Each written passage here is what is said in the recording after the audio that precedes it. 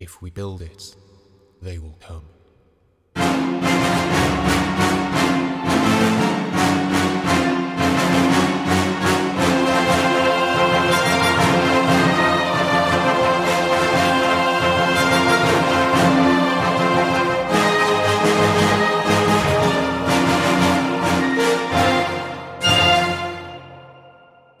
Hello and welcome to World Builders, the show where GMs sit around and talk about the things that excite us, away from the players. Today I'm joined by Sarah Thompson, who really does need no introduction, but just in case you didn't already know, Sarah is one of the most active and prolific writers in TTRPGs at the moment, having published work for Pathfinder, Cyberpunk Red, The Witcher, as well as being the creator of the Combat Wheelchair for 5e, and I'm sure I'm missing loads and loads of stuff out there because your CV is so impressive already, a year in, 2 years in, however long it's been. Because I remember following you, I think just as you started writing, or kind of you were leaving university, because I remember you talking about your university assignments, and I was just starting the Earth Embers podcast, and I was like, oh, she seems cool, all this work seems really awesome, and then you just blew up. I mean, deservedly so, I should say, and welcome to the show. How are you? I'm good, thank you. So it's been like a year now, and yeah, that's kind of wild to think about. It certainly feels like it's been longer in some respects, and then in some areas it feels like it's been like that, and I haven't really had much time to process a lot of things. But yeah, working kind of all over the place. As I was saying before this, I'm currently working on projects where I have to keep like jumping between different writing styles and different rule sets and things. So like trying to keep track of everything is a lot sometimes. Well, as anyone who knows who's on the other side of the screen, that's kind of the joy of it, isn't it? Like when you're writing, being able to have the opportunity to switch between those different systems is so cool. And I've got to say, having read a lot of your work, I love it. Just here to say that flat out, it's brilliant. I really like people who are bringing something creative and interesting, and I don't want to talk about any of the negatives really today, because frankly you deal with enough of that on a day-to-day, and actually just want to celebrate how brilliant and innovative things are and all the successes, because actually that's more fun, and it's kind of what we're here for, isn't it, really? Just to enjoy a great, well, for you now, profession, but for most of us a hobby. That should just be about a bit of escapism and fun and stories and friendship. And I think the way you've been so inclusive with so many different companies in the last year, I mean, it's stellar. Most people, in a year publish a homebrew adventure and maybe get a paragraph in like a zine or a magazine, and you've gone straight for working for major publishers. That's a hell of an achievement. Yeah, it was kind of after, it all kind of took off more after I did a charity stream on Simon's show, which is their Wandering DM over on Twitch and everything. And they do a lot of stuff from like Witcher to like Dragon Age to, Cyberpunk, all sorts. Simon does amazing shows. And I was on a charity stream for The Witcher. Really, really enjoyed it and got to talking to some of the people who worked at Altosorian kind of that way. And then when openings came up, submit some writing and see what they think and whether or not they'll hire you. I wrote a short adventure for them and, sent it in. It only had to be a couple pages long. I really luckily got the place. And since then I've kind of been going back to them and they've been asking for more work and stuff from me. It was very much a chance, game of chance, really. The entire industry is based on, for the most part, luck as well as skill. And it was definitely I got very lucky in that regard. And then once I'd done that, then, I put out the Combat Wheelchair, and then Paizo got in contact and, started working for them on Starfinder and Pathfinder. It's all been a little overwhelming to think about sometimes. It's been really fun working in the industry. It's nice to have a job that is, though it's stressful sometimes, that it's it's something that I enjoy and love. And when I do figure out how to make a very specific mechanic that I want work, then it's very rewarding. And it's really rewarding when that goes, into playtest and you get feedback and people are like, oh no, I really like this new mechanic, and like, I want to add that to my character or in my games. So yeah, it's a lot of fun.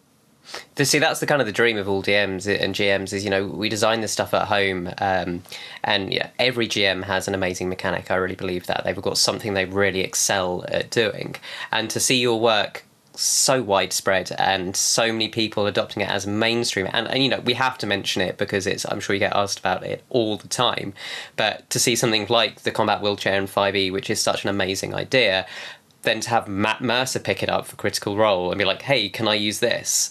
My jaw dropped when that was announced. I was like, I'm so pleased for her, that's amazing.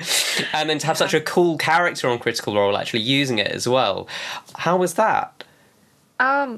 Very surreal. It kind of came out of left field. Like, I know Matt had retweeted it and liked it and left like a very nice comment, supporting it, which meant a lot. And then, didn't really think much about it. And then a couple of weeks later, just like, bam, message in my inbox. And I was like, okay, what? And he was like, yeah, I would like to use this actually in the show. And I was wondering if that's okay.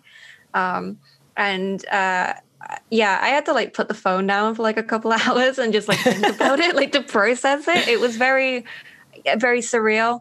Because, I've got friends who are like really into Critical Role and everything. And yeah, to have, Matt Mercer, who has written stuff actually for Wizards of the Coast and, have it be a thing, including his own setting. So like Exandria being a thing now, and the fact that it's getting the Exandria Reborn, right? Yeah.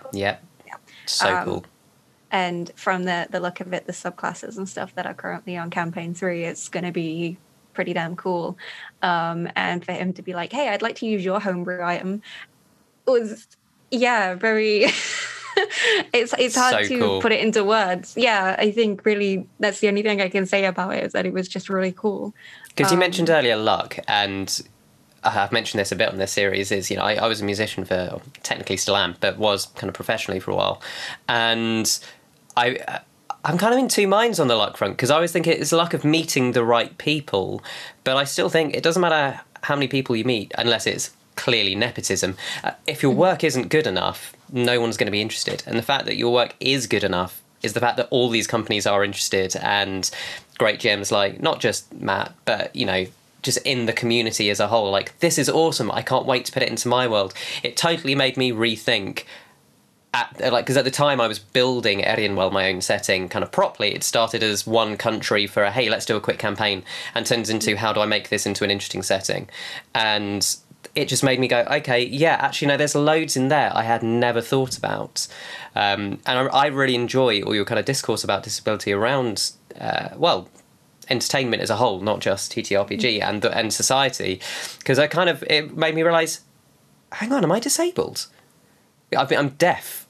I rely a lot on lip reading. I've had severe hearing loss since I was a kid, and it was just Johnny. I just kind of ignored it and went, I can have hearing aids. I choose not to, and I just couldn't kind of process all the stuff that you were bringing up. And I was so pleased to see kind of so many of the positive responses from the rest of the community who are, for whom it's not a fact they can forget, and it is a daily hindrance in most of our society, the way they are treated. That was amazing to see, not just cool items that change the world, but that crossing over into real social awareness and hopefully change at some point. Yeah, it's like you said, like, I'm glad that I've helped other people who are disabled realize they are, because I think I've said before on Twitter that, the term disabled, it comes with a certain connotation with it. And people don't realize that both medically and in the eyes of the law, the definition of disability is just something that affects you for more than 6 weeks and is part of an everyday experience, and it affects your everyday life. And people with chronic pain were like, oh, I didn't think that counted as being disabled. I'm like, no, it counts. It's every day, it's very much a thing. So getting people to realize that, I think, as well. And I think it's helped a lot of people realize just how many disabled people are out there, whether they were aware that they were disabled or not. like you said, like there's that part of just accepting it as it's just me, because I definitely went through that when I was, like, because I've had my problems since I was 12. So I just thought, yeah, that's just me, and like, I guess that's just what it is.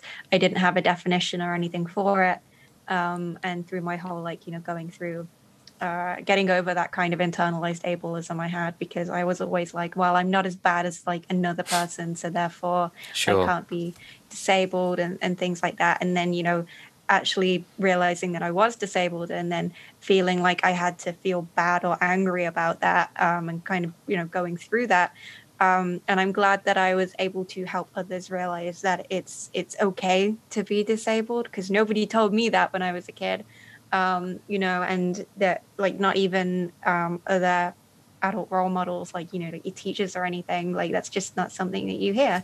So yeah, getting to help others see that and change it on a level that, like, affects, like you said, like entertainment, not just tabletop games. I've helped out on comic books and people's novels. I've helped out on video games.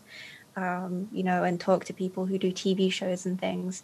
So, having it change on a kind of like fundamental level, at least, and seeing that, in entertainment, a person doesn't have to be in a wheelchair to be, a disabled Sure, person. absolutely. It comes in many forms.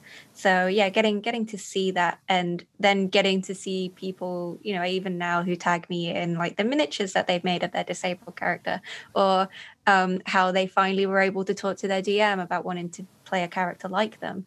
And how their DM, has learned how to do that. And yeah, it's been really exciting, kind of seeing that and getting tagged in people's artwork and everything.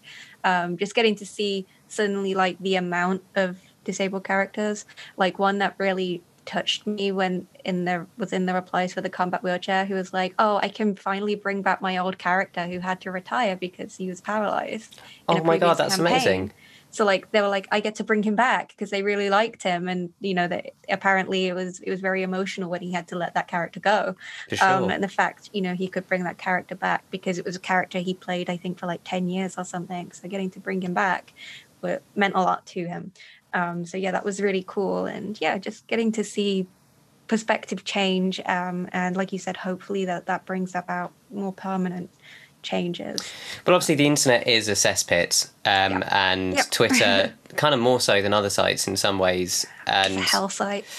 yeah, it really can be. I mean, I've met some amazing, lovely human beings through it, but generally when I scroll through, I think because I'm kind of a gen up in my kind of mid-30s, I think I've just got past the thing of I need to reply to that. That's so outrageous. I think, do you know what? I cannot possibly change that person's perspective. I'm just going to ignore them. I'm going to come look for cute kitten pictures, Star Wars memes, and cool tabletop content. I'm not going to interact with anyone else. I'm going to carry on doing good in the real world and just leave these suckers to it.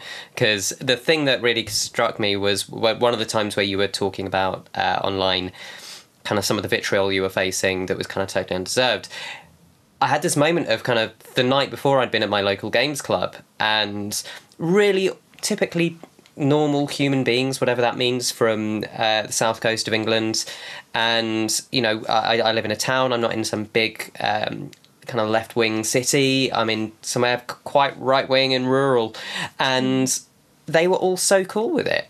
That was kind of the mad thing is, you look on the internet and it's just fire and explosion, and then you turn around and it's like a tumbleweed rolling. And everyone at the club just went, oh, did you see this? Oh, that's so cool. What a cool idea. Are we going to put it in our campaigns? Well, if you want to. Not at the moment. Okay, if you want to, just let me know again. And that was the entirety of the discussion. And then it cropped up again when obviously the Critical Role thing happens, and people are like, oh, that's so cool, that's from Critical Role. And then our local game store, Galleon Games, amazing site, instantly stocked the minis the moment they came in. And it's just been so nice seeing, because I always think that as artists, we don't really get to see real reactions. We only get to see internet reactions. And we used to have this thing back in the day when we toured of, if you release an album and you sell 1,000 copies, 50 people will loathe it with a passion, and you will hear from them every single day. Maybe 20 people will, or 50 people will love it just as much as the others hate it, and you will never hear from them. Because people generally don't go to write nice things because it seems twee, or certainly in Britain, we get really awkward about saying nice things. Like, am I being creepy? How am I coming across? Whereas, we're never short of the ability to criticise others. But it is nice to see the community at large actually feels very positive when, see, I've not walked in your shoes through it. I'm hoping that you are getting most of that positivity now, and people are just embracing the work. Because it's not just the combat wheelchair you've done. Obviously, you've done loads of other stuff, including all your work for Pathfinder, which was just brilliant. Again, came out, and I believe, correct me if I'm wrong, because I've been reading all the books recently, that was in the Grand Bazaar, wasn't it? Yes, Lost Omens Grand Bazaar. Yeah. Yes. And there's also some coming out in Guns and Gears. I did some stuff in that as well, which is more steampunky. Ooh, are we allowed to know what that is yet? Yeah, it has been announced, Guns and Gears. Okay. I can't say what is in it, but I can just tell you that the vibe is more steampunk. That's going to be so cool. And what else is that missing? Yeah, because I also wrote the short story for the Paizo blog about a wheelchair using character using one of the chairs from Guns and Gears. So yeah, that was really fun. And yeah, I think that the community kind of becoming a bit more positive about it and accepting of it, it definitely, Matt Mercer played a massive role in that. And I have held the opinion of the people at the top, or the people who are viewed as kind of figureheads for the community, that if they use these things and are shown to be using them in a positive manner, they have the opportunity to really change people's perspectives. And I did watch the episodes that had Dagon Underthorn in, because I've only really kind of joined in Critical Role now at season 3. I do plan on catching up someday with 1 and 2. I mean, look, there is so much media to watch in the world. Yeah. There is no time, right? So I watched those episodes with Dagon Underthorn, and getting to see the chat kind of progress. There were a few, people who will say certain things, and I think, like you said, it's a lot of it is to do with the anonymity of the internet. They think they can get away with saying things that they wouldn't say to somebody's face, just because there seems to be that disconnect from there as an actual person at the other end of this account. Seeing the chat kind of progress to the point where, by the second episode, most of it, every time Dagon was on screen, were people chanting combat wheelchair over and over, or being really excited, that Dagon had come back on screen. Dagon was a great character. I really do commend Matt for, stepping up and using it in something as big and as important to D&D culture as Critical Role. It's still very surreal, but it has helped, the community a lot, really. And it's helped me a lot, not just with people using the combat wheelchair, but also emotionally, it kind of made me feel more validated, and it really helped, just on that kind of emotional level. If I ever do meet him in real life, I will have to tell him how grateful I am, though. He was just really great, and it was really nice to see, and just the fact that it made others in the community kind of change their perspective. I even got tagged in a few tweets after the Critical Role campaign wrapped up, and they'd mentioned that Critical Role had a big hand in changing their perspective on the combat wheelchair, that they either didn't agree with it to begin with or didn't care for it, and now they realize why it's so important, and or they feel more positive towards it than they did before, which is great, and it means an awful lot. But I think the amazing thing is that sorry, I've just seen some strange fan pull up outside.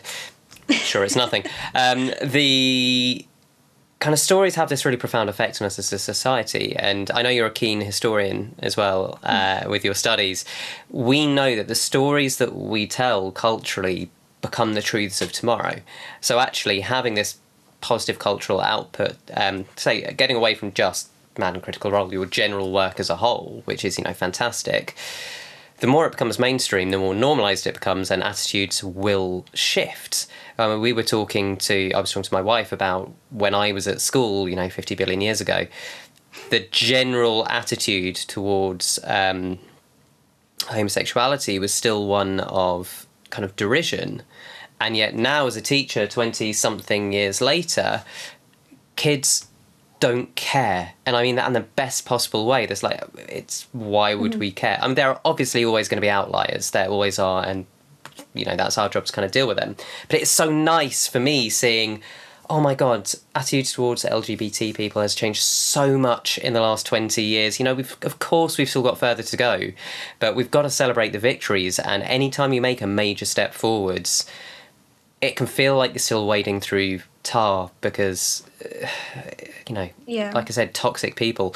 But you really have helped bring this stuff forward a massive stride. And hopefully there'll be a whole load of new younger people as well who are going, hey, well, if they can do that, I can do that. I'm going to do something too. And then we'll start to see it kind of snowball. And hopefully in 20 years from now, I mean, hopefully, please, before that, but, cultural change takes time. Hopefully we will then see it as normalised as everything else that is normal, which is, the kind of kicker, isn't it? Because I know we're both Star Wars fans as well. And I never got your opinion on Trek. I've been on a Trek binge lately. I do enjoy Star Trek. Like, people who, I've noticed on Twitter and stuff since I was, tweeting about, hey, I've been watching Trek and I've been, getting back into it because I watched Lower Decks, which is excellent. So good.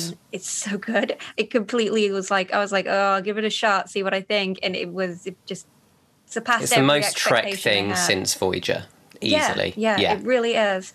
And then I'm rewatching, catching up with Discovery now, and I'm on season 2 already. I started the other day, and I'm on season 2 now. When I was talking about it on Twitter, there was that kind of, you see that divide of people who were like, I thought you liked Star Wars. And I was like, I do. I love Star Wars. I have a tattoo for Star Wars. Oh, yeah, your tats are incredible. Because obviously this will be an audio podcast. Anyone who hasn't seen them, Sarah has posted pics up on their Twitter. Please go check them out. They are phenomenal tats. Yeah, as part of my Clone Wars sleeve, and I've got another sitting in December to kind of start to finish it off. And I'm like, but I also love Star Trek for the reasons that it's not Star Wars. Yeah. It's everything that Star Wars isn't, whereas Star Trek, whereas Star Wars is everything Star Trek isn't. And I like it all for different reasons. I like them for the reasons that make them different. And apparently that's quite hard for some people who are staunch Trekkies or staunch, Look, I don't get it. I grew up with both. Fans. And I love Star Wars. It's kind of big dumb fun with pretendings towards mysticism. And it, I think the extended universe, which has now been completely wiped out, did a great deal to kind of make it a bit more authentic, because the actual movies are just brilliant kids movies, kind of at least the original ones. And Trek, for me, and again, it's controversial, I'll throw it out, I'm sure I'll get lambasted for it. I love the original series, but Next Gen is still my favourite because it's a bunch of weirdos cooperating and learning to expose each other's flaws and support them. And it's kind of something people don't see unless they watch all 7 seasons, is that it really did try and attempt to do an overarching plot, but it wasn't about, we're all being murdered, let's fight people. It was, Jean-Luc Picard really needs to work on his personal skills and realise he can trust people. Worf needs to realise that actually that he can be emotional, and he is, I will add, the funniest person in all of sci-fi. And I will stand by that statement. I love Worf. His lines, Michael Dorn, what an actor. And, it's this incredible family. And obviously there's huge discussions about diversity happening at the moment, which are really positive. And it's, again, great we're taking strides. For me growing up, I looked at that as someone who is a child of immigrants. And I sound very British, but I'm really not. It made me have hope that, they weren't just the big, tough, sporty people, and people took them seriously, and you could talk your way through situations, and you could show your affection towards your friends and support each other and still work things through. And kind of thing I liked about fantasy, if you were a good person and you stuck by your morals and you stuck by your friends, things would work out. Yeah. And I would actually say Star Wars deeply lacks morals quite a lot of the time in kind of the way some of the characters act, but I like it because it's fun. It's just a lot of fun. And I think that's something... Why I'm a fan of the grey Jedi rather than light side and dark side. Yeah, I mean, we could talk extended universe. There's loads of interesting stuff that got wiped out from the early 90s that was great. And actually, we totally should talk Star Wars, because I know you're a huge Star Wars fan. Star Wars, yeah. So for anyone who hasn't heard, Sarah and I were on a live stream like 6 months ago now, something like that. It was a while. I don't even remember when. It was Jasper's Game Day, right? Yeah, well, we were in Paradise. Oh, they're no longer Paradise RPG. I think they're Paradise Productions now. We're doing a stream, and we both got invited on to be characters in the FFG Star Wars game, which was awesome. And I should admit that our characters hated each other. Oh, yeah, definitely. Yeah. Because you... I don't know if you said your character had actually been a Jedi, or if I didn't say. Yeah, Padawan level of training.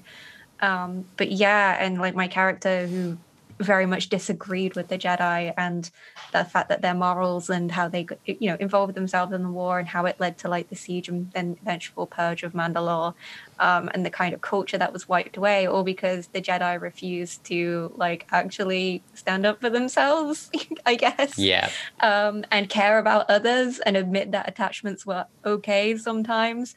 So having two characters who really hated each other was great. And I felt so sorry for Stefan. I think we absolutely derailed his game. We really the moment he was like, oh, there's stormtroopers, and my character got the idea of make a distraction, just shoot a stormtrooper straight through the head and hope for the best. That was a really, really fun one shot. I really enjoyed that. That's a character that I've had for a while and have put a lot of time into, but I haven't really had the chance to play him. Sure. Have you heard that? Because obviously FFG dropped the Star Wars franchise. Mm-hmm. But did you hear they've been picked up? Top of my head, I can't remember the publishers, because I'm in the middle of collecting them all at the moment, as you might be able to see from the shelf behind me, and doing that thing where trying to track down books and not wanting to pay 4 times the asking price. And then my local game store said, oh no, they've been picked up by another games company who are republishing them all, and they're going to do some new ones. I'm like, yes! The dream is not dead. I mean, it's one of my favourite game systems because it's so light touch on the rules, really, compared to, Pathfinder or Cyberpunk or D&D. And it's so kind of story-driven, and yet there is enough meat there to do some really cool things. Well, the fact we managed to play a 3-hour, 4-hour game and not use a lightsaber and still make the whole Force thing cool is, I think, a real testament to that system.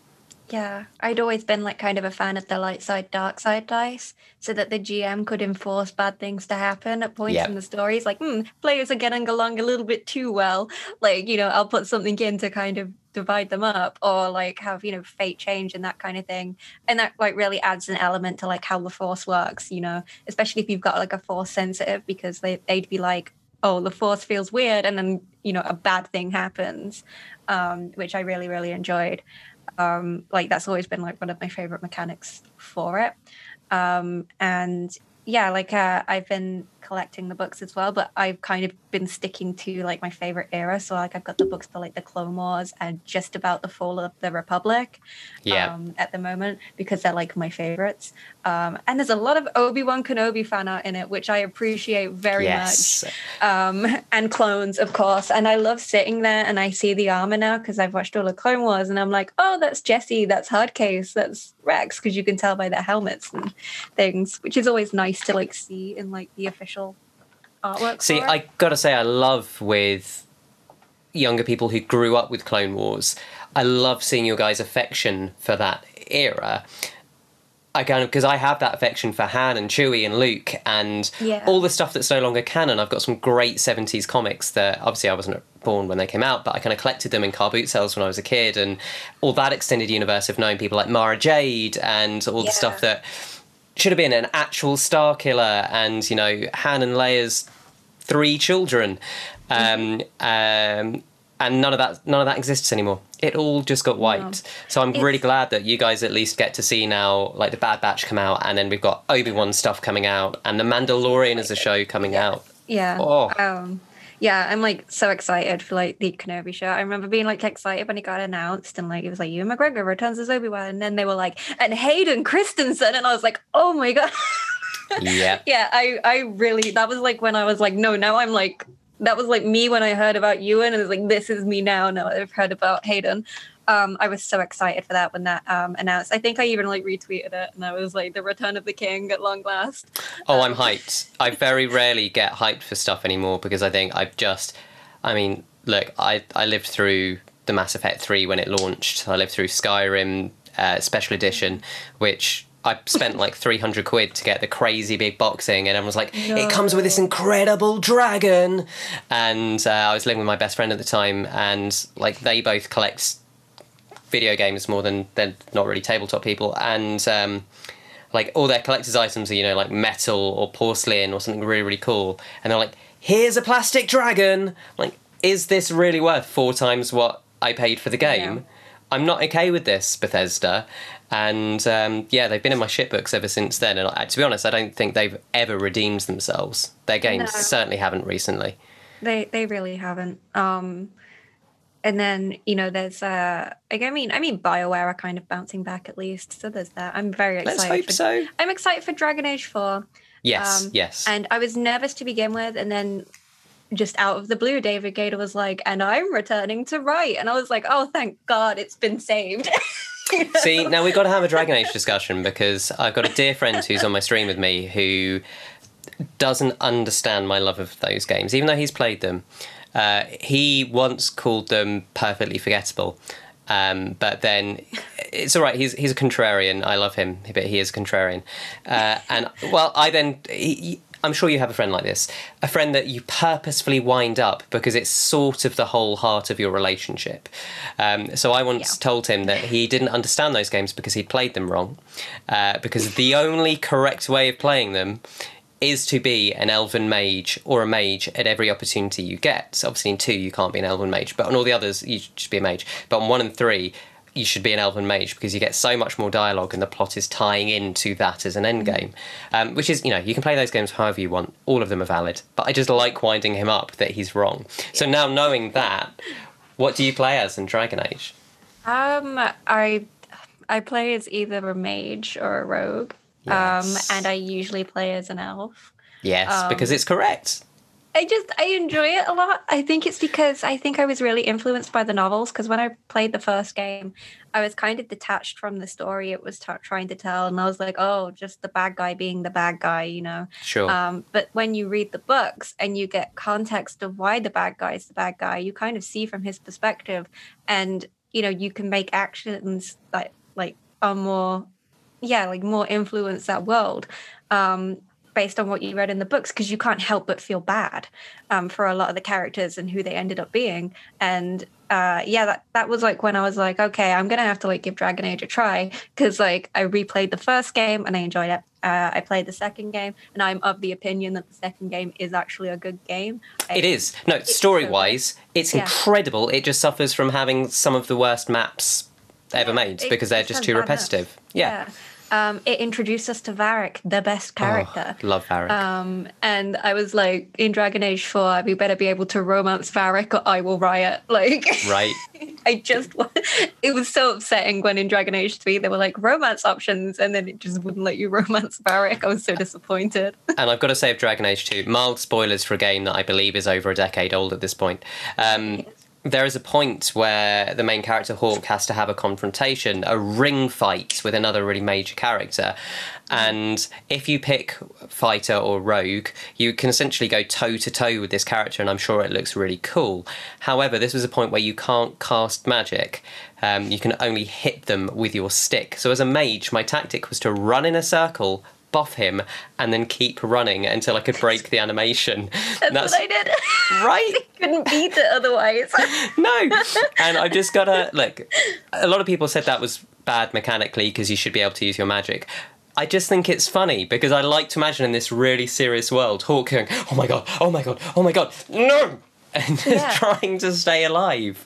I loved it. It made it feel like a very D&D kind of move. It was like, this is something that my really stupid character would have the idea to do. So Loved therefore it's great. And, you know, I'm a big fan of, like, if you play Male Hawk is a himbo. I won't hear anybody say any different. See, he really is. I think I put too much of myself into all my games characters. That's fair. And I really like playing characters who kind of actually lean into the... I never play this when I play a character in TTRPGs, but in video games, I really like going like the lawful good, like I'm going to fall in love with one person and I'm going to be true to them. Probably fall in love with a bad girl because, you know, real life. But, you know, I'm going to help her find her true heart and make sure she's her best self, whatever that means for us. So, of course, I romanced Isabella. Like, how could I not? And I really liked... Yeah, I really like that. Like, even in...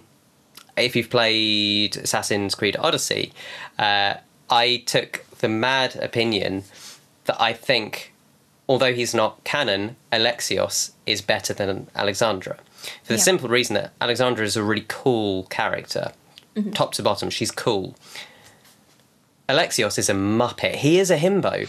And he's big and he's dumb and he's funny. And then he actually has this arc from going from, oh, I just walk around sleeping with things, to, oh my God, things actually matter. Family matters. I need to actually save my family. And I loved that arc. And when I've seen people do Alexandra's run, she just looks cool all the time. And I don't know, I just liked being a big dumb person who actually, it's like hoping my bullies from school developed a soul at some point in their 20s and 30s and became humans. We can but hope. Yeah, I mean, I kind of just go with it because I don't know why. I'm just like, himbos are just great and I love them. Like, all of my favorite characters are pretty much himbos. You've got Geralt of Rivia, himbo. You've got Iron Bull from Dragon Age 3, himbo. Yeah. You know, like, there's just something about that. I think it's like, if I was actually in this world, I'd probably act like that and do those really ridiculous things because I have no idea what's going on half the time and nobody would tell me anything. So yeah, I genuinely like go for those characters a lot more. But in Dragon Age 3, because you could make your own character, your Inquisitor, and when I played through as a guy, I played as a rogue elf. So I played as male Llewellyn, and I romanced. I didn't want to romance anyone because I was like, I don't know. I haven't found like a character I vibe with yet. And then Dorian came along, and I was like, he's my boy. Dorian is where it's at. And his story is great. I just like his kind of growth as a character. That he's like flirty and silly with his friends, but like is there when you actually need him, and he kind of grows into that and his own. And then when I did a female Llewellyn, I had it be that she was a mage as well. And then I romanced Cullen. And Cullen has story. He has the best character growth because you obviously like Dragon Age Origins and he hates mages and he's very frightened of them. And also like doesn't like the elves very much either because of, racial tensions and stuff that's all the way through Dragon Age. As a setting, and romancing him and seeing him like denounce the order basically, like as part of his character growth and his addiction to lyrium as well, and helping him through that, and getting him to process that kind of trauma that he went through in Dragon Age Origins when he was tortured by mages was really cool. And the romance for it, it's like it almost feels like really rewarding because the story is so good. And I know it was it's kind of controversial because I know it was one of the romances that was kind of added in at the last minute. But the people who wrote that romance clearly knew Cullen very well and made it work really well. And like whenever I play a female character, I will only now romance Cullen because I really like its storyline. And I also really like Blackwall as well. Blackwall has a very good story. Oh, he broke my heart. See, because I tend to play kind of brothers in arms style male characters where they're always the thinky one. But loyalty is everything to me. Like, so if someone's going to break my heart and betray me, I can't pull him out, but he wasn't in my party again. That's it. Like, I'll look after you now. but you broke my heart. Dorian, I was really convinced I was going to romance Dorian, and as male Llewellyn mage, and because it was just on the cards, and I was like, actually, he's my bro. I can't. We're not going to come back to this, and this is great. And so I ended up setting him up with Iron Bull, which is... I love that. I really love that side plot, yeah. Yeah. If you don't romance him, they romance each other, which is fantastic. Because they were my two best bros. That was like the centre of my party. And I was like, yeah, those two are in love. This is great. And then I was kicking out with Josephine because I love the whole... I mean, it's kind of hard to explain how much of a spin it was to be like, hey, what if elves were scum? And everyone hated them, because throughout traditional high fantasy, elves are always, we're the elder race, the powerful ones. To have them sort of be outcast and hidden and disgraced, and mages as well, and then to be an elf mage, like you get a whole extra scene on the walk to the fortress that's really cool and powerful, and then playing that out, and then just being like, well, of course I'm going to date the most royal person and completely scandalise everyone, and I'm the Inquisitor. What are you going to do about it? I will destroy your world. It just speaks to the kind of the chaos agents in me. Yeah. I think, like you were saying about how, like, you play that lawful kind of good character. I used to kind of be the same with RPGs, and then I played Force Unleashed. In which you take your light side and your dark side actions. And I found that sometimes you had to do dark side actions because it was better than what the light side was offering. Like the alternative was kind of bad. Like, and that it put you into like those rock and a hard place, like places where there wasn't going to be a win no matter what happened. So you had to take what was very true to like your ideals as the player. It's what I liked about Witcher 3 as well. It's, another huge shared passion that Geralt's world is not a world of black and white, and every decision is more grey heading towards black than anything else. And what a game where you felt like you were making good decisions only to see every decision play out badly. And, I reloaded, I think, my save for every side quest to make sure I'd seen both sides to actually decide which one I felt was correct. And I just remember feeling horrendously depressed the first time I played the game, going, I can't be a hero. Then I read the Witcher books and went, oh, I get it. Okay, yeah, I can go back and do that now. I know what I'm supposed to be. I know who he is now. But I kind of went in cold on Witcher 3, which was not a good idea. It's like why I recommend people read, like Last Wish and Sword of Destiny before they play Witcher, if they want to, that is. Because a lot of people I've noticed who only play like Witcher 3, they come across and they think that Geralt's like this big macho, like, Oh, yeah, I thought he was a dick guy for a long time. Yeah. A lot of people's impression of him was like that.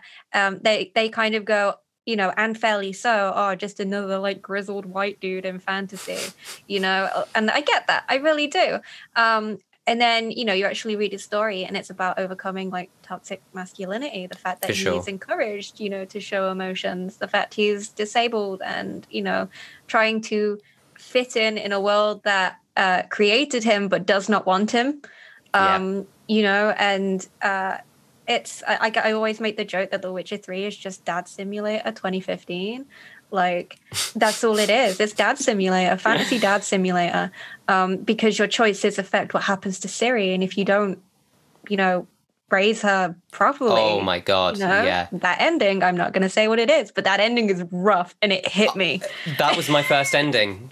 Because I didn't really get it. And I think that was the point where I was so angry at the end, just at myself, not at the game, going, I always get the good ending. How did I end up here? So I actually I kind of went and read the things like, you've got to do this, this, and this. So, well, I'm doing it then. I can't let that happen to everyone in the world. Again, spoiler-free for a game that's 6-7 years old.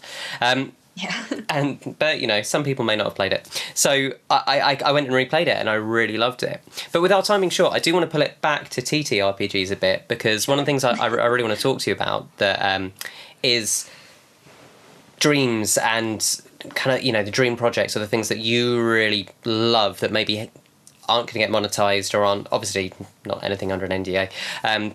Like, for me, it's working on my own homebrew setting that kind of takes in parts of my ancestry from India and Italy and being like, here's a thing set in the classical Bronze Age, because we don't see enough cool fantasy in the classical Bronze Age. It was amazing. Or Iron Age, really.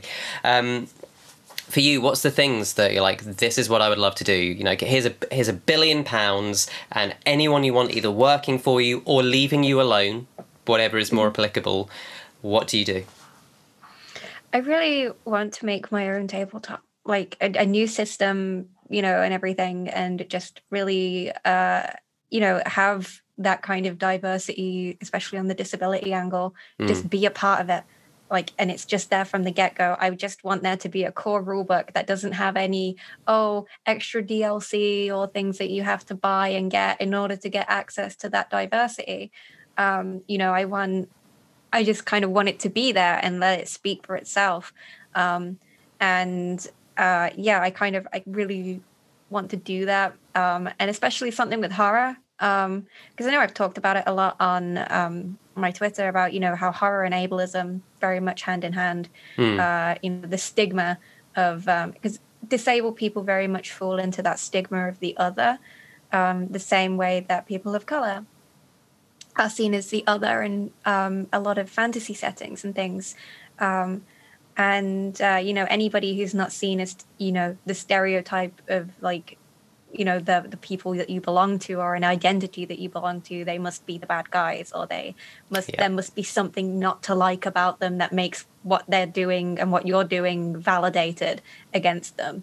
And I kind of want to, I think there is no way that we can, you know, remove ableism out of horror, but I really want to make a kind of setting, and this comes off from, I won't say for which TTRPG, but because NDA, but from an adventure I wrote for a setting in which ableism is very much in the core of what happened to cause this story. Right. And you know, it talks about, like, and represents these people who thought they were doing something right as doing something very bad, like, you know, and it's supposed to make the players kind of question whether or not these people deserve what they got because of what they did. And, you know, it very much calls into morals. And I really wanted to apply the kind of, obviously, like, for example, like Grimm's fairy tales. Yeah. Like, you know how they always get told, like, how hardcore they are because they're the original fairy tales. But you would have people, you know, quote, disfiguring themselves, or they were cursed, and the curse was, for example, the girl with no hands. She was cursed to not have hands. But, you know, by becoming very pious and religious, you know, she managed to get her hands back, you know, because you have to, you know, be pious and maybe one day you'll be magically cured. And I wanted to take that and apply it to this and, you know, really make the players think about, you know, what's happened, why it happened, and, you know, the morals of it and why it's bad. And, you know, to really kind of get that, you know, to make them think, to make a lot of people who don't think about it actually think about it, and why they treat disabled people a certain way. Like, why isn't a disabled person's life worth more or equivalent to, you know, an able-bodied person's life? Because even now in medicine, you know, they pull that a lot of the time, like that bullshit quality of life thing, where they're like, oh, but you're in a wheelchair, so, like, you know, we won't give you the resources if something happens and we're on a shortage. We'll give it to the person who's able-bodied. And you're like, that makes no sense. You know, that person is only using a wheelchair. That doesn't mean that their quality of life is bad. It's just you think that their quality of life must be bad. So yeah, getting to make a horror setting that addresses that at its core. You know, and talks about the morals. And I think that's very much, for me, it's very much like influenced by The Witcher, of, like, you know, nothing's black and white. Everything is very morally gray. And, you know, you have to take in the perspective from all sides and, you know, realize why these things happened. And what can you do in the future to prevent these things from happening? Like, I would really like to do something that would be very cool. Speaks on it. I would love to see that. I mean, I'm a big fan of anything that takes things and reframes them, and again, makes people examine their own morals and why we think certain things we do. Because anyone who's studied history, you know, even a modicum, just understands how much our modern views are kind of framed by just the most insanely primitive biases that were completely unbased in any fact or reality or even study. And, you know, I've said it loads. The first few episodes, I was kind of lucky enough to interview people from kind of different religious cultural backgrounds than ourselves in Britain and Europe as a whole. And like I've always said, I think monotheism was the greatest evil that's ever been visited upon us, because that kind of the removal of nuance from thought is the death of diversity. And I think in cultures where, you know, like our own, once before all of this, where we did have more diverse deities that were addressing certain things, people, well, they weren't as accepting because it was a different time, but they were more open to new ideas because, oh, you've got a water god, we've got a water god, maybe there's something we can learn. Whereas, you know, the last 2,000 years of narrative in the West, at least, or 3,500 if you include parts of the Middle East, it has all just been, you think something different, you believe something different, we must either conquer you or destroy you. And that's not healthy or smart or accurate at all. Like the entirety of the Crusades. Oh God, the dumbest, the dumb wars, as I like to call them. The stupidest war that ever happened.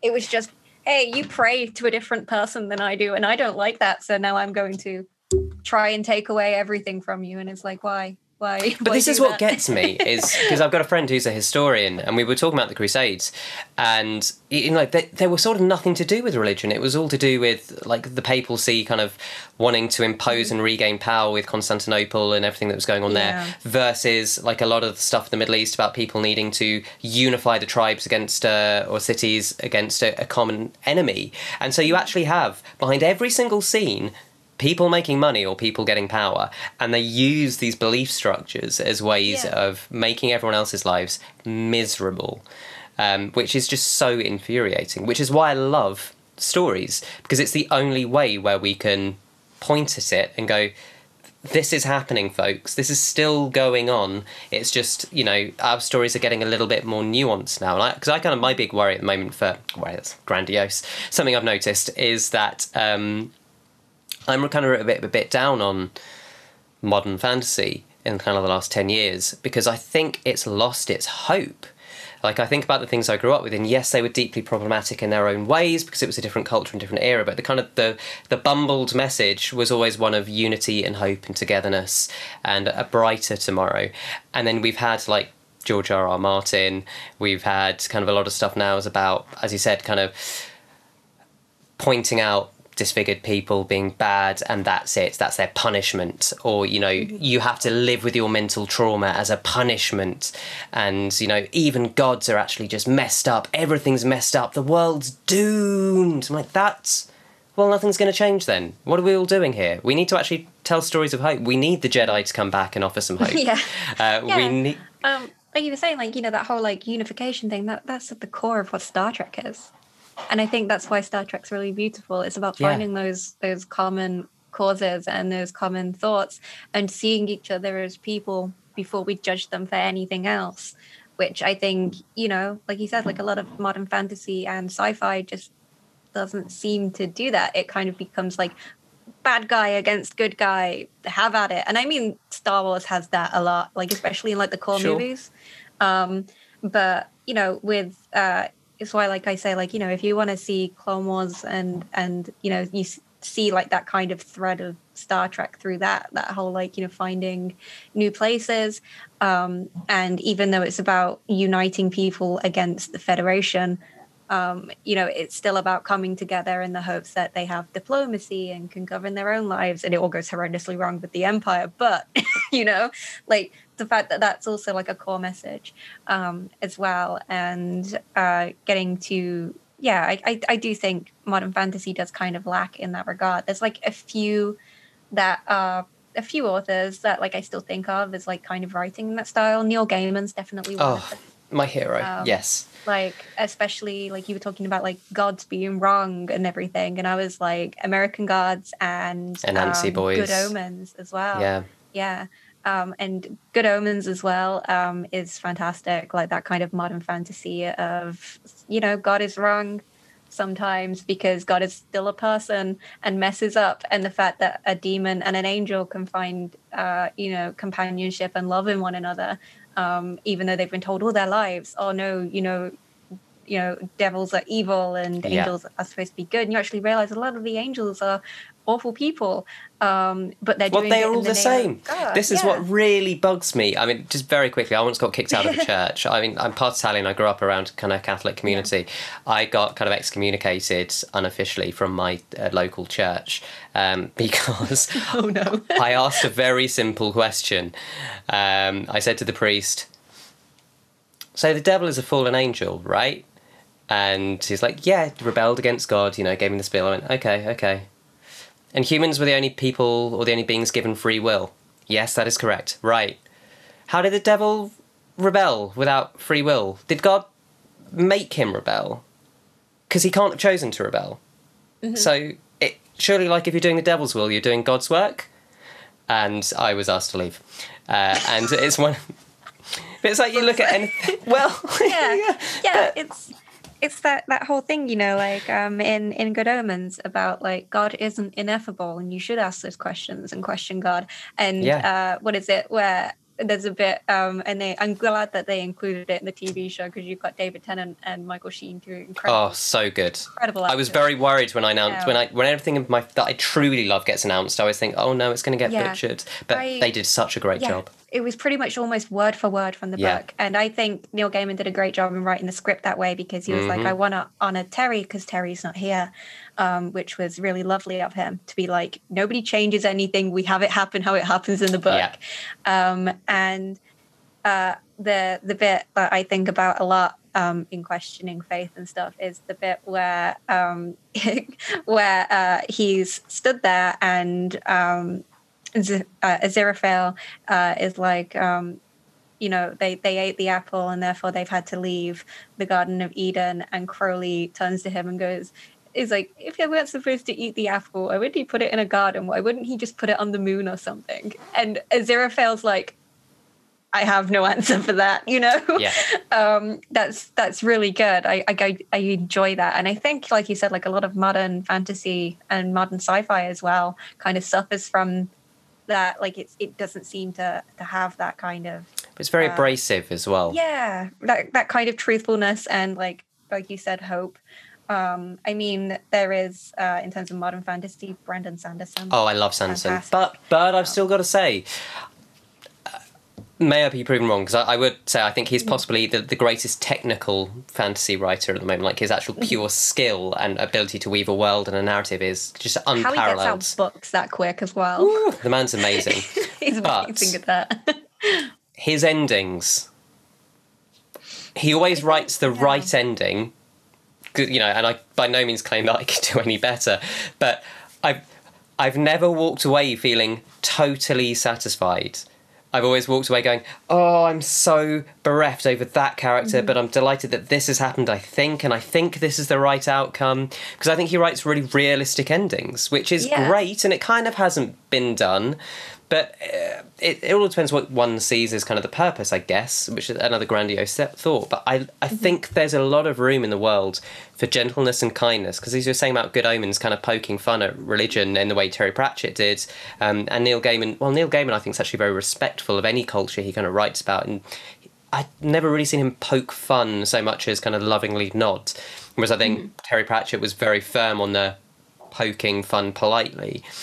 And even so, Trek, it was all about, okay, here's an issue. How can we respectfully, calmly, hopefully approach it in an idealistic way so as not to outwardly shock or appall and to kind of be inclusive from the ground up? And yes, deep issues caused a bit from being of that time.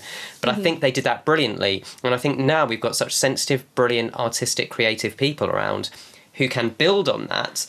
And that everything that comes out has to be shock. It's exactly for these people, and if you don't like it, fuck off. It's like, that's not... Yeah.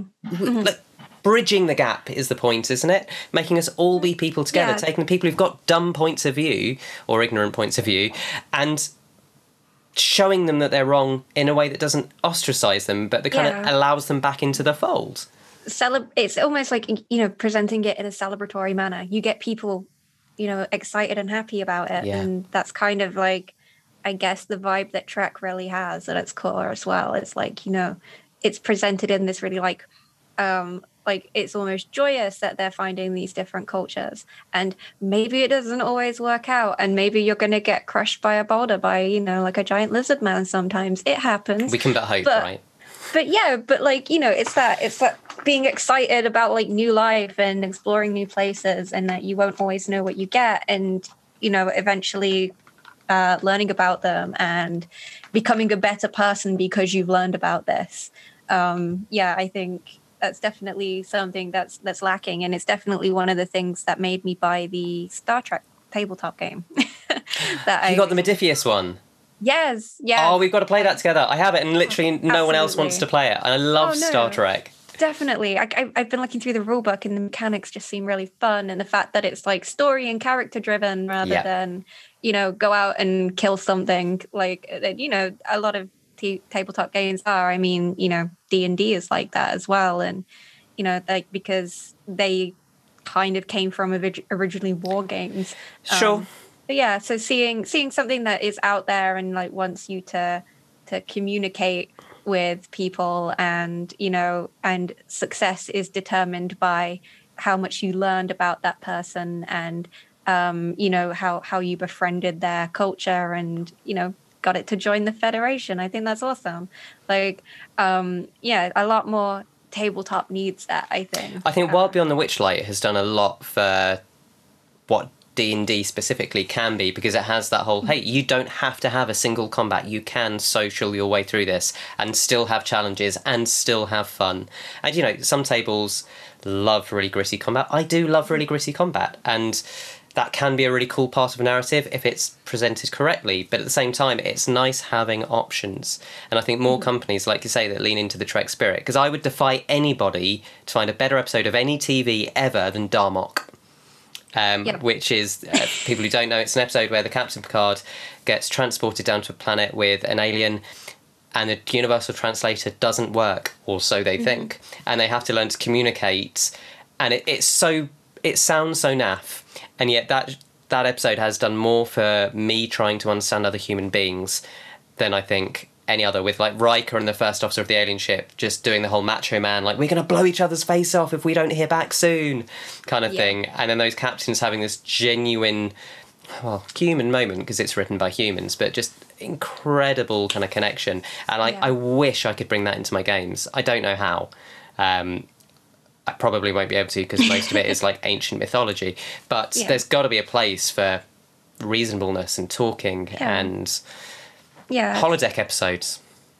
Yeah, like the one with in like turning it just back to The Witcher. In The Last Wish, the book, there is one chapter which is, I think it's one of the Voice of Reasons chapter, and it's all just Geralt talking in a single dialogue to a nun who has taken a vow of silence, and it's just him talking about, you know, how he doesn't fit in, he doesn't belong, who he is as a person. And like, you get that kind of like, it kind of sinks in feeling, because the minute you're kind of like, oh, it's just like a gritty dark hero, you know, kind of thing, he'll do anything to get the job done, and then you actually realize that everything weighs on this man, and every choice he's ever made, like most of them he's hated, and he's hated that he had to make that choice. And like, you know, you've got that kind of very realism to it. And I think that's kind of when I was like, yeah, I love The Witcher. That's kind of where like it really like sunk in, and like, you know, because like that chapter really like hit me like a baseball bat. I was like, oh, okay, this character has emotions. It's more he's just presented because people perceive him to not be a certain way, but here he actually is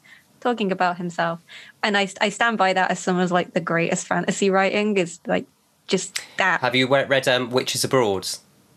I haven't. Okay, I'm not going to spoil it, but it has that moment where it reframes, because kind of it's about Terry Pratchett's Discworld, which is just hilarious anyway. Everybody should read them. Yeah.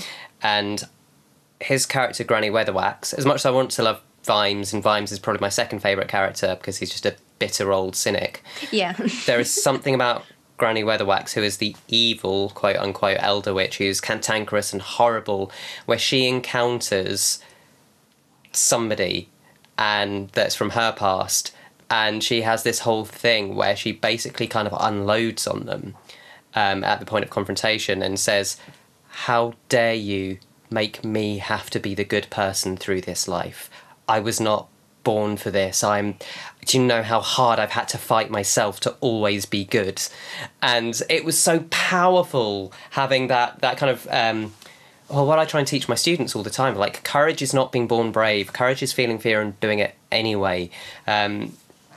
Resilience is not just being born able to do stuff. It's knowing that you have limitations and finding ways of making them work for you. Knowing that you have certain anxiety triggers and going, okay, I'm going to actually confront this in a way that's reasonable and humane, that allows me to do it and not just, kind of use whatever I've got going on as an excuse to not engage with myself. And someone like Granny Weatherwax doing that, who is like always the hero, but you're never really sure what her deal is. And everyone's always like, oh, she's always like one bad day away from going to evil witch pushing someone in an oven.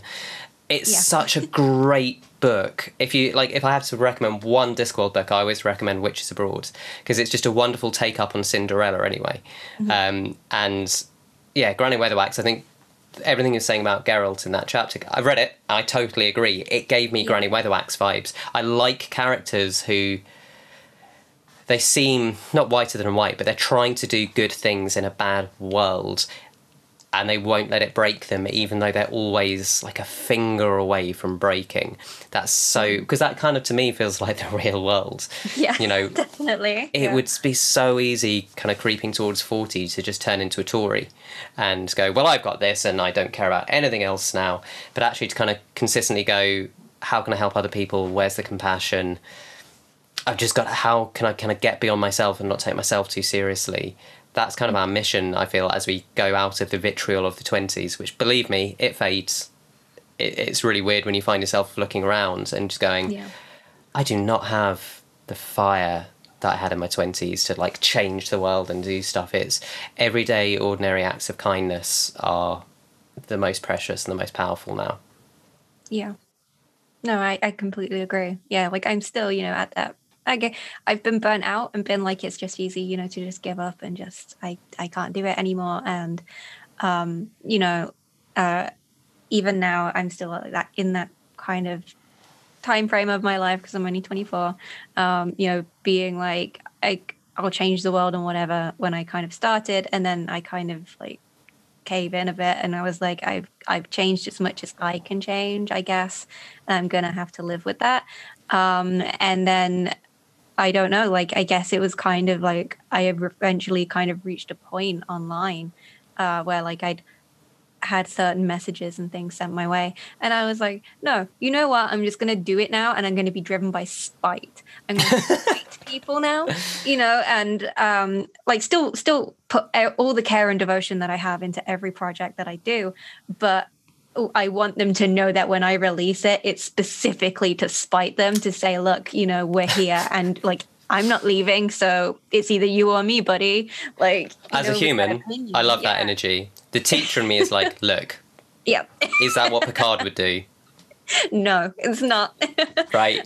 But yeah, I think when you're younger as well, like, everything seems like you can do it. And you can. This is the actual thing, is you can, and you are. I think the only thing I've learned, being, again, not much older than you, really, like only about a decade, is that patience really is a virtue. And I know it sounds kind of cheesy, but I think the changes you've made, like I said, will become more and more mainstream as it inspires more and more people to make them. And it's that snowball down the hill. And the problem is, we all do that first initial roll and go, oh, well, nothing's happening. And it takes so long to see something come to fruition. And yet we're all standing there looking at everyone's Instagrams, and they're all in Ibiza doing TikToks or something. I don't know, I'm too old. Or, they're like in the industry for a year and having their stuff on Critical Role and having all that kind of stuff happening. And it can feel like we are standing still sometimes. But we're not. We're all on our own journey. As long as we keep doing the right thing consistently, day in, day out, treating people well, I genuinely believe the world will get better, and you are making a difference with everything you do. I would just, like, ignore those idiots. Yeah. I know it's really hard, and I can't even begin to imagine what you've gone through, but you do something so positive for so many people and for yourself that is about changing a cultural narrative. Mm-hmm. Fuck the morons. They're mad about something so small and irrelevant in the grand scheme of the world. A lot of the time that, like, it's something that doesn't apply to them. And I always say, like, with disability, it doesn't apply to you yet, but eventually it will. You know, so people, because, like, you know, over 40% of the US population being disabled and all of that stuff. And a lot of them, there are probably a lot more because not everybody's diagnosed. And if we start actually accounting for mental health as well, certainly over the last 2 years, look, more of our population are definitely fitting that criteria than aren't. And I think we've just got to learn to live with each other. And I can't begin to understand why people would get so angry at people trying to make people's lives better. Yeah, people just trying to, like, make things better for everyone else. Yeah, it's an odd thing. And, you know, even though there's that element of spite, like when I post these things where I'm just like, I know that it'll annoy that one person, because the combat wheelchair came about not just because my friends mentioned it in a, you know, a chat once, like, that they wanted to use their wheelchairs. It came about, like, I really, like, dedicated myself to it the second that someone said, like, oh, I hate people like you. You should just stop complaining and do it, because it's not on the companies to do it. And I was like, God. Oh, all right then. And then I went and did it. And yeah, and here I am now, kind of thing. And so there's always going to be that element of, like, I hope that person who was really mean to me kind of knows now that I did something that I'm really proud of and pleased with. But, you know, at the end of the day, it's still, like, I said, like, I put in all that care and devotion because I know to the people who it matters to that, you know, that they're going to love it and that it's making their games better for them. Even if they themselves aren't disabled, it's helping them understand disabled people and their experience is better. And, you know, I couldn't ask for anything really more than that, you know. So, and making people curious to learn is like the greatest gift. But obviously, everyone who is disabled, it's and kind of your work's amazing because it is that kind of, oh, there's a bit of me finally in this world that I can choose to or not choose to engage with, but now I have a choice, which I didn't have before, and that's what people want. But for people who either aren't disabled or don't consider themselves or had never even thought about it, just the opportunity to reflect. It kind of reminded me of that Terry Pratchett quote again. I mean, honestly, the man's a legend, where he went, well, no, but you must be a you because I'm a me and I'm one of us. I can't possibly be one of them. Yeah. And that's, I think, the problem with these idiots when they're, you know, sending hate mail and saying horrendous things on the net towards everybody is, I think it's really touching on that nerve that's, for them, they're so close to that realisation that they are one of them and not one of us, or whichever way around it is, that they're one of the people they don't want to be. And, like, that's why as I'm older, I'm just trying not to respond spitefully anymore. It's very hard. Because, you know, could very easily do it. It's about finding the sincere people and just the people who are there to aggravate, which I've gotten better at, I think, on Twitter now. For sure. It's just like, if someone's got, like, a valid question, I'll quote tweet it with an answer, you know, and be like, you know, I generally just ignore the people who kind of post the same rhetoric. I think a lot of my followers kind of just respond to them now with, like, an image of the combat wheelchair bingo card, which is like some complaint about disability that's been made 100 times before and disproven. And that's all that they get in response. So it kind of, you know, I care about helping people who want to understand, because the people who don't want to understand will never do it unless they have an incentive to. Sure. You know, societal pressure. Once more people are curious and more people learn, there'll be this overwhelming tide of, oh, this is normal, which, you know, please, it's time. You know, people are so ready for it. Eventually, hopefully, they can go to any, like, tabletop game that's running, like, say, in like a TTRPG cafe or board game shop, and just they are interacting with disabled players or disabled NPCs, and disability is part of it. And the fact that they're just going to have to realize, you know, that they're the only ones who are against this and no one else is, and they're seeing how much fun other people are having, and, you know, that there's no real point to that kind of I really hope I'm alive to see all this stuff, because, like, I got given this book when I was 16 and leaving school, called The Art of Zen Guitar. This seems mad, but it does link back, weirdly, to Star Trek. That it had this whole thing about when you start, you kind of fall in love with just random sounds, and then you have to learn, and that's your white belt, and then you learn and you practice. Eventually you end up black belt once you've learned your scales and blah, blah, blah. Then the art of the great musicians is to forget everything they've learned and just get on with things and move forward and do things instinctually. And what I really hope is I'm really excited for the day when diversity and disability aren't talked about because they're normalised, and we can kind of live that Star Trek world of where I think I've always been in my head. I hope I have. I'm sure I've, made missteps along the way, but I really think in my head I've always been, rather than, oh, there's Johnny, he's deaf, it's, oh, I'm Johnny. I've got a friend who has severe visual impairment, and he's just him. I don't think of him and go, oh, he's disabled first. And I know a lot of people who are kind of brushing up against this for the first time are doing that. And I'm really I want to see the day when you're just Sarah, game designer. And that's enough without being, she will talk about this at length endlessly, because not enough people are talking about this at length endlessly, and it's not normalised. And, I'm just so in awe of your journey and everything you're doing, and I really hope for you that this just fucking becomes normal. Yeah, I think at the end of the day, that's kind of all that a game designer can hope for, is that the things that they're setting out to improve are improved, and that they stay improved. And because it's all kind of new still to the industry, like disability content, it's about, not because obviously a person has their limit in how much they can, create before they get massive burnout, but to at least, continue to keep that ball rolling, continue to keep people talking about it, because if we don't talk about it, then people forget, and then we're back to square one.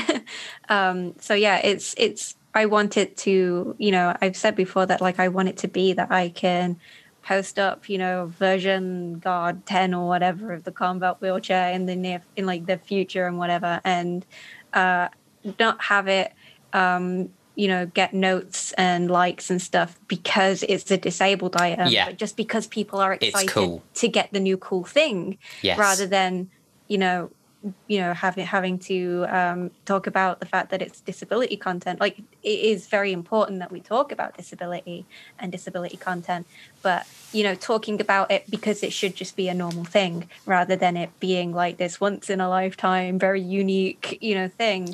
I always think of it like left-handed guitars.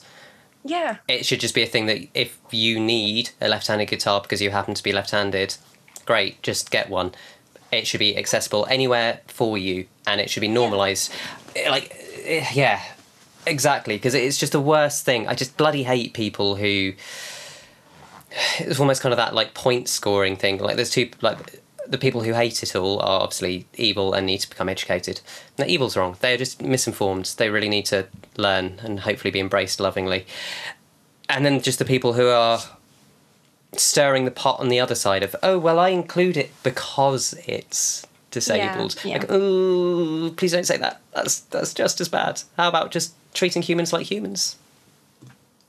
Yeah, and hopefully in the future that it can just be a thing that's in tabletop, and it's discussed as just being a part of tabletop, rather than it, having to be this thing that only comes up every now and then. Well, maybe with the 5.5 release, maybe Wizards will reach out if they haven't already. Obviously, you couldn't possibly say even if they already had. No, I've done some stuff for Magic. Can't say what, obviously, but I've done stuff for Magic. Not with D&D. Come on, Wizards, sort it out. Literally everyone else in the community. It's basically only Wizards that aren't using it now, which is horrendous.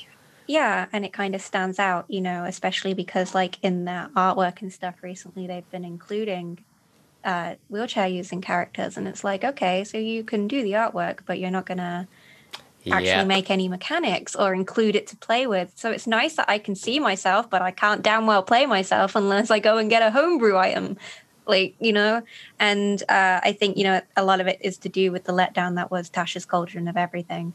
And how they said they were going to be more inclusive and everything. And it literally just boils down to, oh, you have to homebrew it if you want it. And here's how you homebrew it. And it's no, that's not what I paid for, you know? You had a perfect opportunity here, guys. You Yep. literally could have given us something and it would have been better than nothing.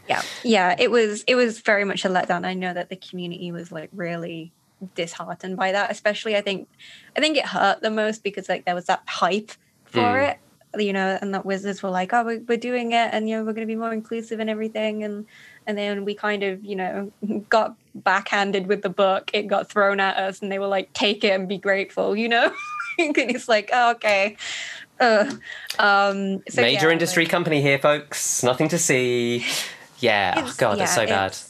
Yeah, it's odd, you know, and I've made my thing to them. I've been like, hey, you know, I'm happy to talk about it and whatever if they ever want to reach out.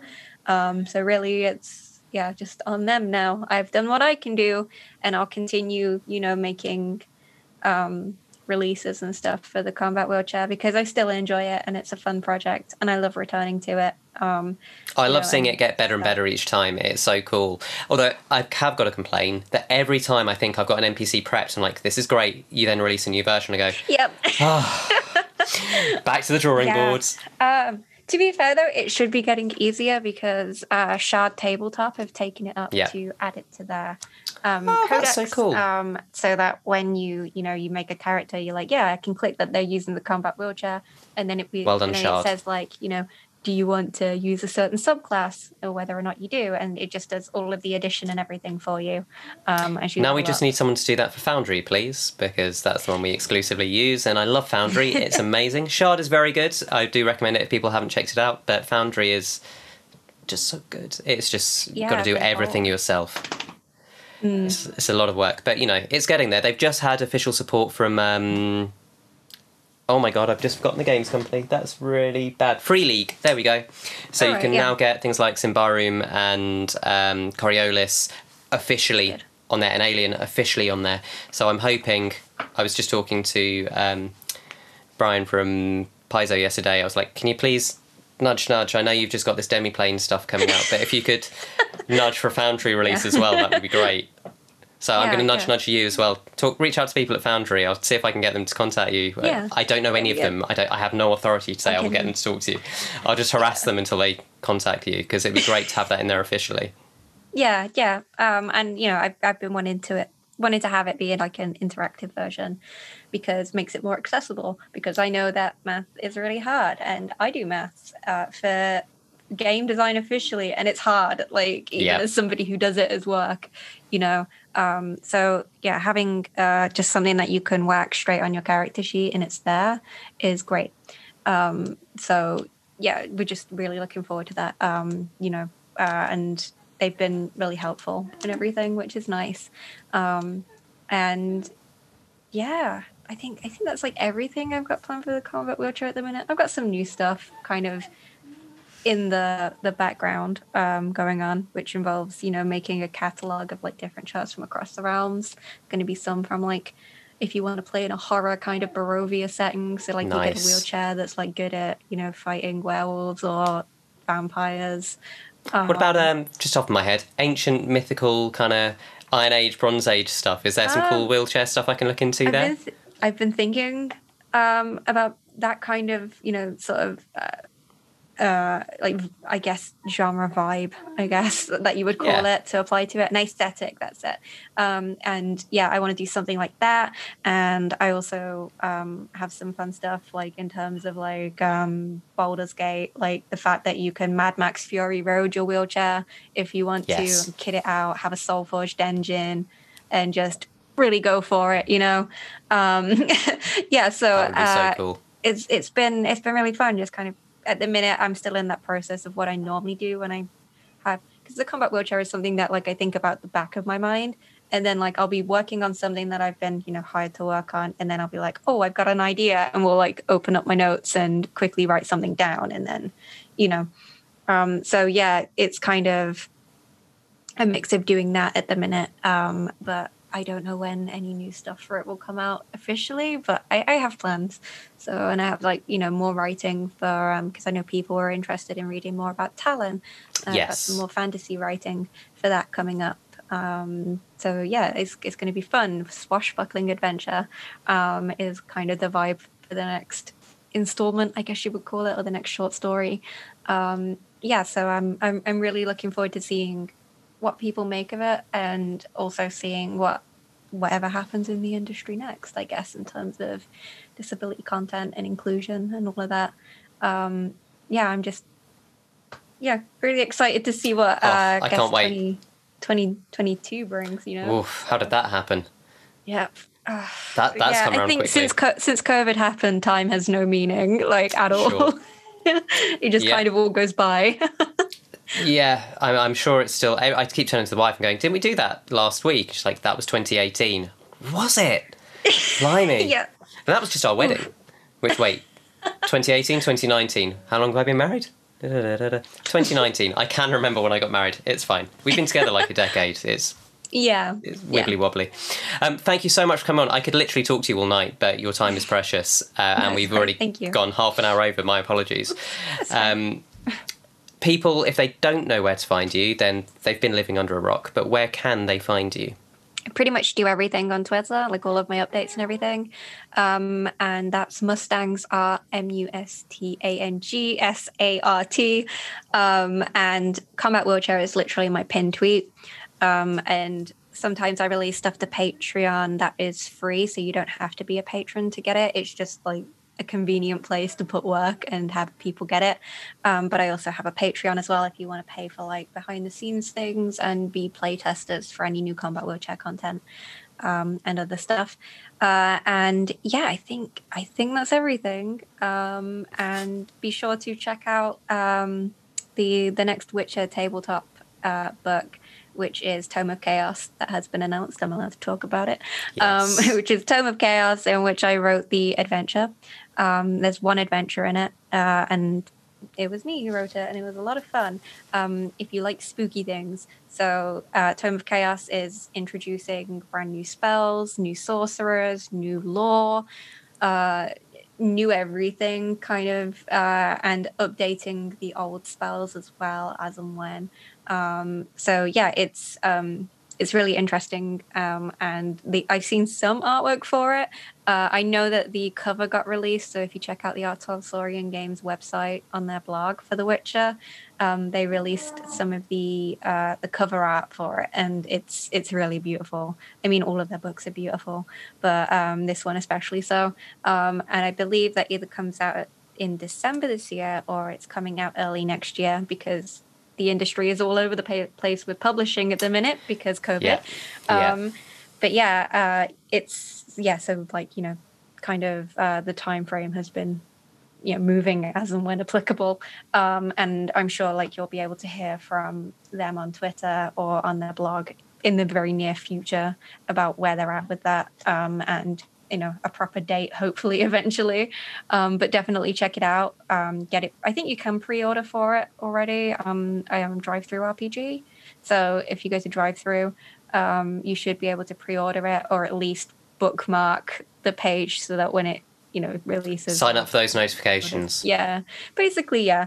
There's a lot of cool stuff coming out, not just for Witcher, but also for Cyberpunk. I haven't worked on any of it, but the Cyberpunk stuff that like I've seen as, you know, been part of it and that they've talked about on Twitter, you know, there's a lot of cool new stuff coming out for that, so that's super exciting.